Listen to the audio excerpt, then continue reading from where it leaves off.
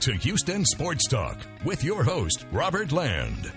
As every Astros fan knows, back in 2014, Sports Illustrated put George Springer on their cover. The headline, of course, your 2017 World Series champs. The author of the story in SI, Ben Reiter, joins me on the line to talk about his new book, Astro Ball, The New Way to Win It All. And Ben, it's good to have the SI soothsayer and those Astros Damas on the show. Well, you know, Bob Lee on ESPN called me Astro Damas, which I thought was a pretty good one. Look, if you make enough predictions, you have to be right sometime. Although this one was pretty special for sure. Well, let me have you first start off by telling the story about Springer getting on the cover, because your colleague Alan Shipnuck wrote the story, Michelle Wie's feature, that was the likely cover story. And I love hearing you explain his reaction when your editors made the decision to put Springer on there. Right. Well, look, when I went down to Houston in June of 2014 to write this story, to report this story, it was certainly not supposed to be a cover at all. You know, we didn't even know what it would be, if it would be positive, you know, if it would be skeptical. Just wanted to go in there with an open mind and see what the most horrible baseball team in 50 years was actually up to. I certainly thought they were up to something interesting, as I'm sure we'll discuss. So I wrote a 5,000-word cover story, filed it to the magazine. Look, it's a busy time on the sports schedule for SI. You have the Stanley Cup Finals going on, the NBA Finals, the World Cup that year. And then you also had Michelle Wie, finally, after like 10 years of trying, breaking through to come through on her phenom status and win the Women's U.S. Open at Pinehurst #2.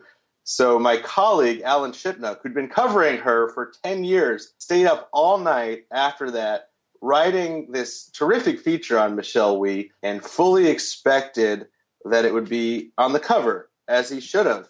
You know, he went to his mailbox out in California that morning, I guess it would probably be a Wednesday morning, reached in and pulled it out and could not believe what he saw. In fact, he would later write, quote, "Imagine my utter shock and despair to find that waiting for me instead was the garish uniform of the crappiest team in baseball." So he actually went on Twitter and started blasting our editor-in-chief who'd made this decision, Chris Stone. My at the Michelle Wie features in this week's SI, the one with the last place Astros on the cover, hashtag kill me now, hashtag please. That was his reaction. You know, when this thing actually came true, I think he might have admitted that he might have been wrong, but he's actually still pretty sore about it. Yeah, I'm fine with everything except garish cover. I mean, a garish uniform. That's the only thing I had the problem with what he said. I agree. These are like, you know, it's of course the rainbow, tequila sunrise uniforms that everybody knows. These are like among the most classic uniforms in sports. So he's right there, but he certainly was not wrong about the team's crappiness at the time. Yeah. Well, before we get into some of the details of the book, I hear this general perception from more the national media that the Astros and Luhnow turned this around by tanking.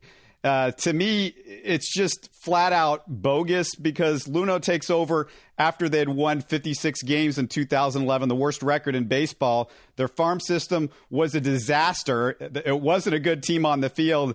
Now, you study this as much as any outsider. Am I misunderstanding what the definition of tanking is? I think probably, right? Like, tanking is intentionally getting bad or getting worse in order to get high draft picks. The Astros are already terrible, as you pointed out. I mean, Jeff Luhnow will tell you that he didn't see any other way to do it logically, at least any other way that would not take another decade of futility. Their goal was to get better as fast as possible. And that meant not wasting money on teams that were going to lose anyway. You know, he always said nobody cares if we lose 97 games or 104 games in 2013 if we win the World Championship in 2017. And that's exactly what happened. But you're right. His hand was forced just by the really decrepit state of the organization when he got there. Nothing in the big leagues. You know, Carlos Lee was aging. J.A. Happ wasn't good again. Not much of value that you could quickly flip into future help. And the minor leagues was essentially barren. You know, it was a couple years earlier ranked the worst in baseball. Yeah, they had George Springer in there, but he was not the sure thing that people think he was back then. He was striking out like an unbelievable amount of times in single A. He was striking out more than Adam Dunn was striking out in the big leagues. That's not typically the profile of a future star. Altuve, looked like a nice slap-hitting second baseman. Dallas Keuchel, maybe a fringy fifth starter. That was about it. So there was really no other way forward. So I do agree that all these accusations that they went about this cynically were probably misplaced. Maybe the quintessential example of what makes Jeff Luhnow special is Colin McHugh. It's like the Astros people can do one of these queer eye for the baseball guy makeovers. Yeah. What was McHugh's background, and what did Luhnow and his staff see that the rest of baseball didn't? Right. McHugh had, no profile at all. He came from a small college called Berry College. He'd had cups of coffee with the Mets and the Rockies. I think his ERA was over 8 in his big league stints. But, this was one of the more analytically driven decisions that they made. They kind of looked into his pitch selection and they realized that he had a really good breaking ball and he wasn't throwing it enough. So they basically figured, and it's more complicated than this, but if we get this guy to throw his breaking ball more and more effectively, we might have a very effective pitcher on our hands. So they acquired him for basically nothing, and that's exactly what they got, as he continues to be this day as one of the better relievers really in baseball. And it was kind of like a prototype for the efforts they would later make with other pitchers, specifically Charlie Morton last year and Garrett Cole this year. Kind of seeing what you got and figuring out how to help you best exploit it. While McHugh represents the perfect analytic success, their most frustrating missed opportunity, maybe even more so than Brady Aiken and that catastrophe was JD Martinez. Astros diehards know what happened after they released him, Ben, but you tell this, I would call it sort of a serendipitous story about how Astros hitting coach John Maley started a chain of events that turned his career around. Can you tell us a little bit about that? That's right. I mean, as I write in the book, and I think people have an idea, the Aiken thing I wouldn't consider to be a disaster at all. It was certainly a difficult decision, and it was embarrassing. But if they had not failed to sign Brady Aiken, they would not have Alex Bregman right now. So I think probably every Astros fan and the Astros themselves would have gone down that path again. JD Martinez was different. There's no silver lining here. This was a screw-up. Probably their biggest screw-up of their entire run. Martinez, as everybody knows, was in the big leagues for a couple years. He was okay, certainly below average, didn't have a lot of power, couldn't run well, didn't play defense, a fringe guy. Not probably a guy that any analytics or any analysis, I should say, would suggest would be a big contributor going forward. And he knew this, and he had that conversation with John Maley, who said basically, you need to change something, man, if you're going to stick around. So he decided to change something. Now, it's hard for somebody who's made the big leagues and who's been doing things his whole life the same way to do that. But that's what JD Martinez did. He went out to California and worked with these hitting gurus, Craig Wallenbrock and Robert Von Scoyoc, who had previously helped Ryan Braun become what he'd become, and Jason Castro turn from kind of a light hitting catcher into an all-star, and completely overhauled his swing, giving it an uppercut, just changing his weight load, changing everything about it. He went down to Venezuela for Winter League that offseason to put it in action, and he was crushing the ball. And he came back to spring training. He sat down with Jeff Luhnow and Bo Porter, the manager, and he said, guys, I've changed. I swear, it feels great. Just give me a chance this spring to show you what I can do now. I'm different. And they said they would. They didn't. He got 18 at-bats that spring, and then they cut him. A couple days later, he's signed by the Tigers. He comes back in a minor league game against the Astros in Kissimmee, hits 3 bombs in a single game. Jeff Luhnow's in the bleachers. He told me, he's sitting there, he's like, oh my God, what did I just do? And what they did was they cut exactly the type of player they're looking for, which is a cheap superstar. He continues to be, a top 5 hitter in the game today. A lot of teams, I don't know, they might have kind of made excuses for this. They might have come up with all sorts of reasons why it wasn't their fault. This is one part of the Astros process. They learned from this. They decided that going forward, if a guy came in spring training, said he'd made changes, they would give him a chance to show it. And they also invested in some technology that can actually track bat speed and angle and things like that to show them if those changes are real. Yeah, the quote you had from Martinez, I thought basically typified what everybody thought about the Astros and this whole idea of analytics. He says they had all this data, all these nerds and geeks, and I think they forgot that at the end of the day, everybody is still human, and a human can adapt, and a human can adjust. And I guess that's exactly what the Astros proved. That wasn't what they were all about when they just won the World Series. Right. They certainly advanced from 2014. And it is interesting that JD Martinez is still pissed off about this. Like I talked to him after he signed $110 million contract with the Red Sox, made his fortune. He'd been an all-star, superstar level hitter, and he's still upset with what happened at the end of his tenure in Houston, which I thought was pretty interesting. I'm sure Jeff's pretty upset too. He is. I mean, to Jeff's credit, look, I mean, he hugged JD Martinez the first time he saw him when he came back as a member of the Tigers. He said he wishes the best for him. And I think that he genuinely does, maybe in part because it kind of showed him a way that they could significantly improve their process. Well, I've been anxiously waiting to ask you about who I call the Robin to Jeff Luhnow's Batman. All right. But before I get to him, I need to just take a quick sec to talk about HBOT America. Many of you have heard about the benefits of hyperbaric oxygen therapy. Athletes like LeBron James, Tiger Woods use it for recovery. And you can do it here in Houston without buying your own hyperbaric chamber. Before I tell you how you can save a bunch of money by listening to us, let me explain how it works.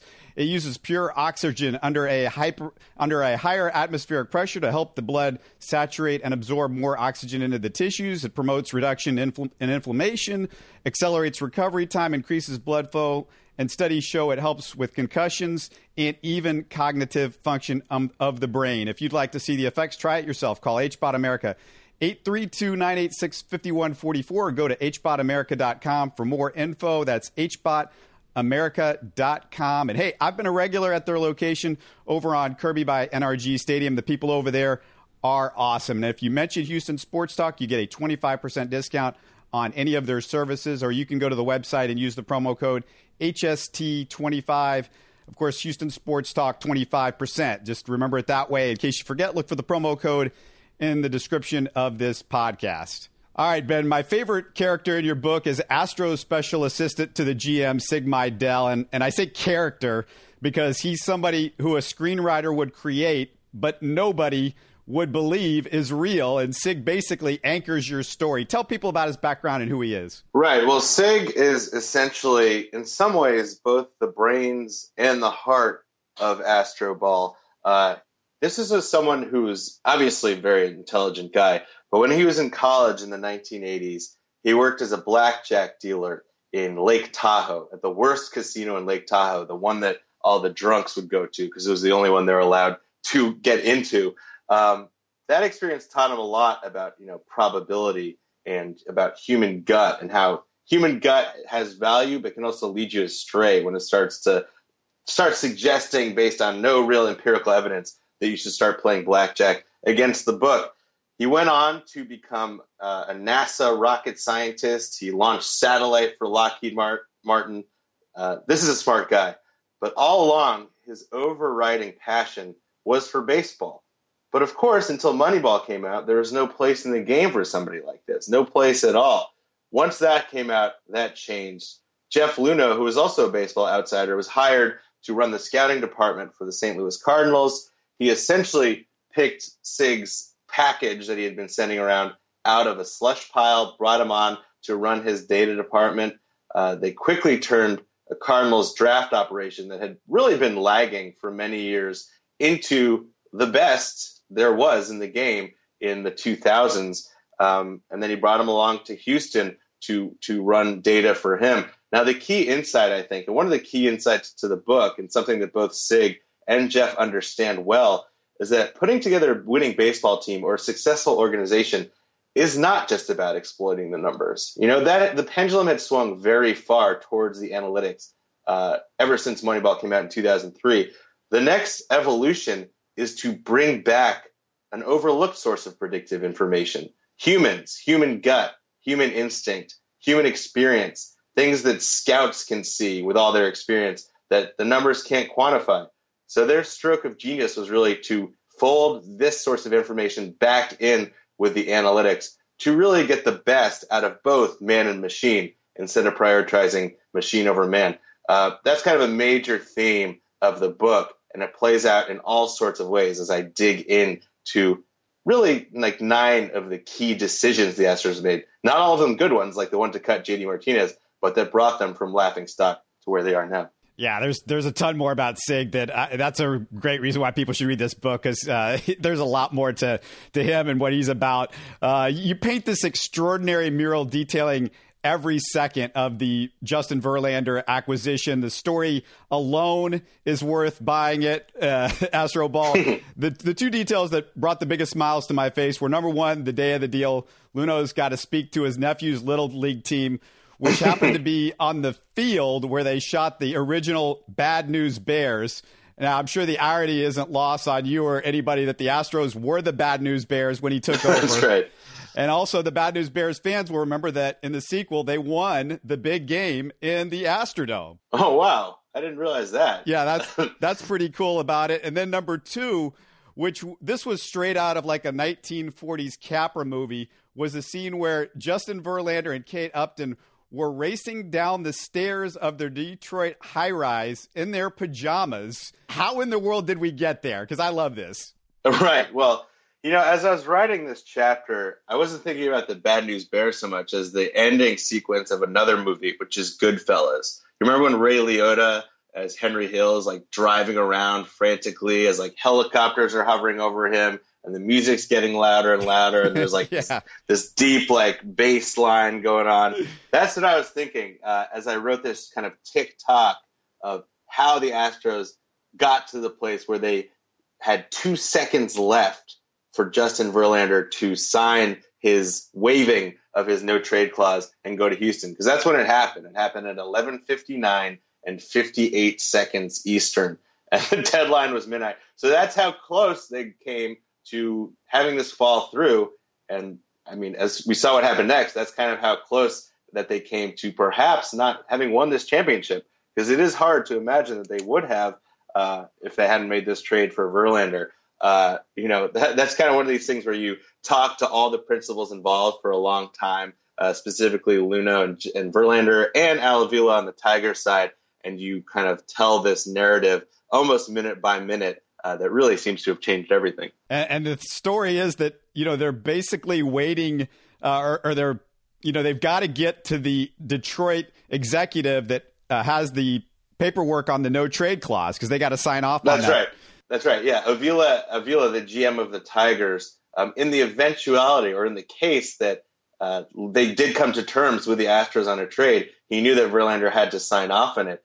So he actually, talk about Goodfellas, he had 2 of his executives stake out Verlander's apartment building, just sitting outside in their car with the necessary documents in their hands, so that if the trigger was pulled, they could immediately rush it in there, get Verlander's signature. And I think they actually took an iPhone photo of the document and sent it into the Major League Baseball offices. And the reason they took the stairs was because they were scared that the elevator wasn't going to work. That's right. Can you imagine if like a faulty elevator somewhere in Detroit had scuffled this Justin Verlander trade? That would have been, it's really everything had to certainly fall into line to get this to happen. Yeah, I mean, it's an unbelievable. Do you think Luno makes the Verlander deal if, as you say in Astro Ball, Jim Crane didn't push him because the city was underwater, basically? I don't think you can say that any one factor pushed him to make this deal or not. I guess maybe you could say, like, if this had not happened, then the deal would not have happened. But it was really a combination of things. First of all, the Verlander deal is a great example of how the Astros have combined human gut with analytics, because the analytics are kind of inconclusive on Verlander. First of all, he didn't have a very good first half at all, although their analytics department had picked up on some changes he'd made in the previous month to suggest maybe he was recapturing his own magic. Second of all, I mean, no just strictly algorithmic analysis would suggest that it's wise for any team to sacrifice like 18 controllable years of 3 very good prospects for 2 years of a 35-year-old pitcher who is making, $26 million a year, which is knocked down to 20. But there were other factors that they were considering. One was certainly Hurricane Harvey, and Jim Crane said, look, we didn't do anything really at the regular trade deadline. This city needs just some reason for optimism, however minor this might be in the context of Hurricane Harvey. And two, the team was just really playing horribly in August. Remember, Dallas Keuchel had come out after the trade deadline and said he's disappointed. They didn't do anything to, embrace this potential championship run that they had here. Then Correa got hurt. They had a losing record in August. So yeah, those are the sort of human factors that combined with the analytics to lead to Luhnow's ultimate call. I've covered this team for the last, few years, but, followed my whole life. I'm a native Houstonian, and you have lots of details in here that, Astros fans know, but you have so many that was a surprise to me. And I think one of the big ones was what Carlos Beltran did for Yuli Gurriel on the day of the World Series, that whole during that game as it was going on, as he got the trouble that everybody knows about with what happened with Yu Darvish and everything like that. Explain some of the things that Beltran did, because, to me, that was a real revelation. First of all, I think the reason that Beltran was on the team at all reveals something about their process. Like, yes, they signed him because they thought he would still hit home runs. He had a very good year with the Yankees and the Rangers. And in that regard, he was actually probably a disappointment, or certainly was a disappointment last year when it became clear that, at 40, even Carlos Beltran was winding down.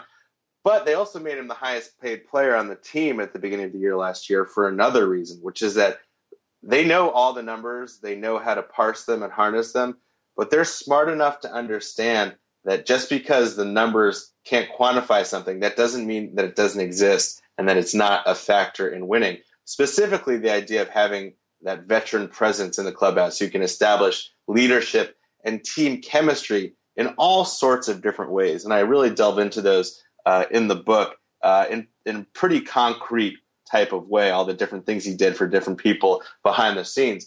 The story you're talking about in the World Series specifically did come after, as everybody saw in Game 3, when Yuli Gurriel made that internationally televised questionable gesture related to Yu Darvish. And everybody saw this thing started to blow up during the game. Carlos Beltran wasn't playing. He didn't have a hit in the World Series, but it was really him who helped to tamp down those fires behind the scene. First, he went to Yuli Gurriel, who doesn't speak English really, explained what happened, why people were upset, helped him strategize, what he should say to explain that if he really wasn't trying to be offensive, to explain that it was not his intention to be offensive. And then he also reached out to his former teammate in Texas, Yu Darvish, and explained the same thing, saying Yuli's a good guy. He didn't mean it. He didn't really understand what the gesture meant. He was having trouble explaining verbally that he was happy to hit a home run off of him. So he just kind of did that knee jerk.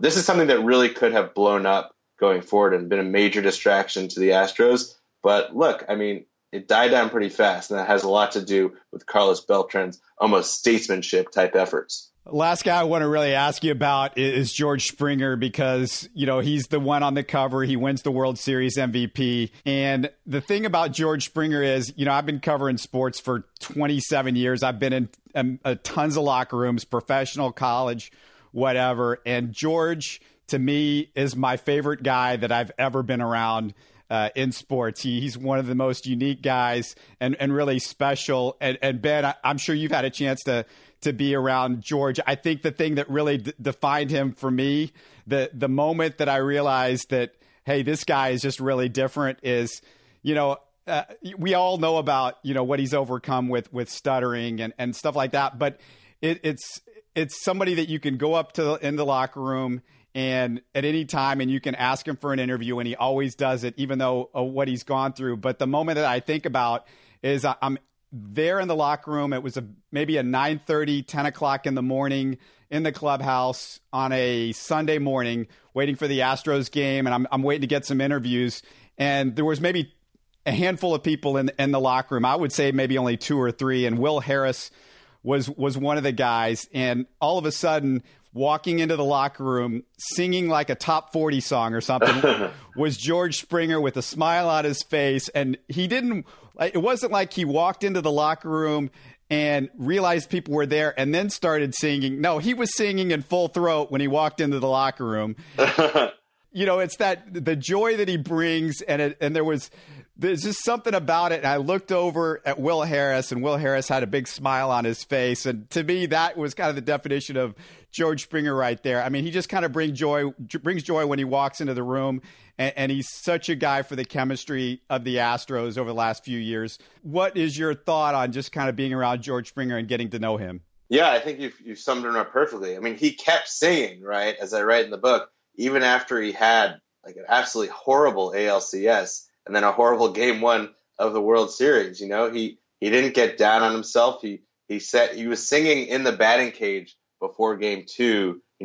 I believe I can hit, kind of like aping R. Kelly, right, or copying R. Kelly. Yeah.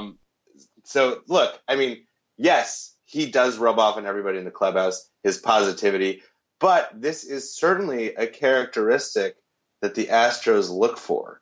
It's not a coincidence that everybody's like, oh, this team, the guys seem like they have such good character. The chemistry is so strong. They're so relentless. This is one of those things that they look for. They kind of characterize it as a growth mindset, like a positive outlook, a certain level of intelligence. And actually a key factor that they look for is when they draft players are their grades in school, because I think that suggests an ability to learn, to adapt, a grittiness. So, yeah, I mean, that's one of those ways in which they look deeper than the performance numbers down to the people who are going to do the performing, understanding that guys like George Springer, who, as I said, was not particularly promising in the minors. He had tools, but he was just playing completely out of control.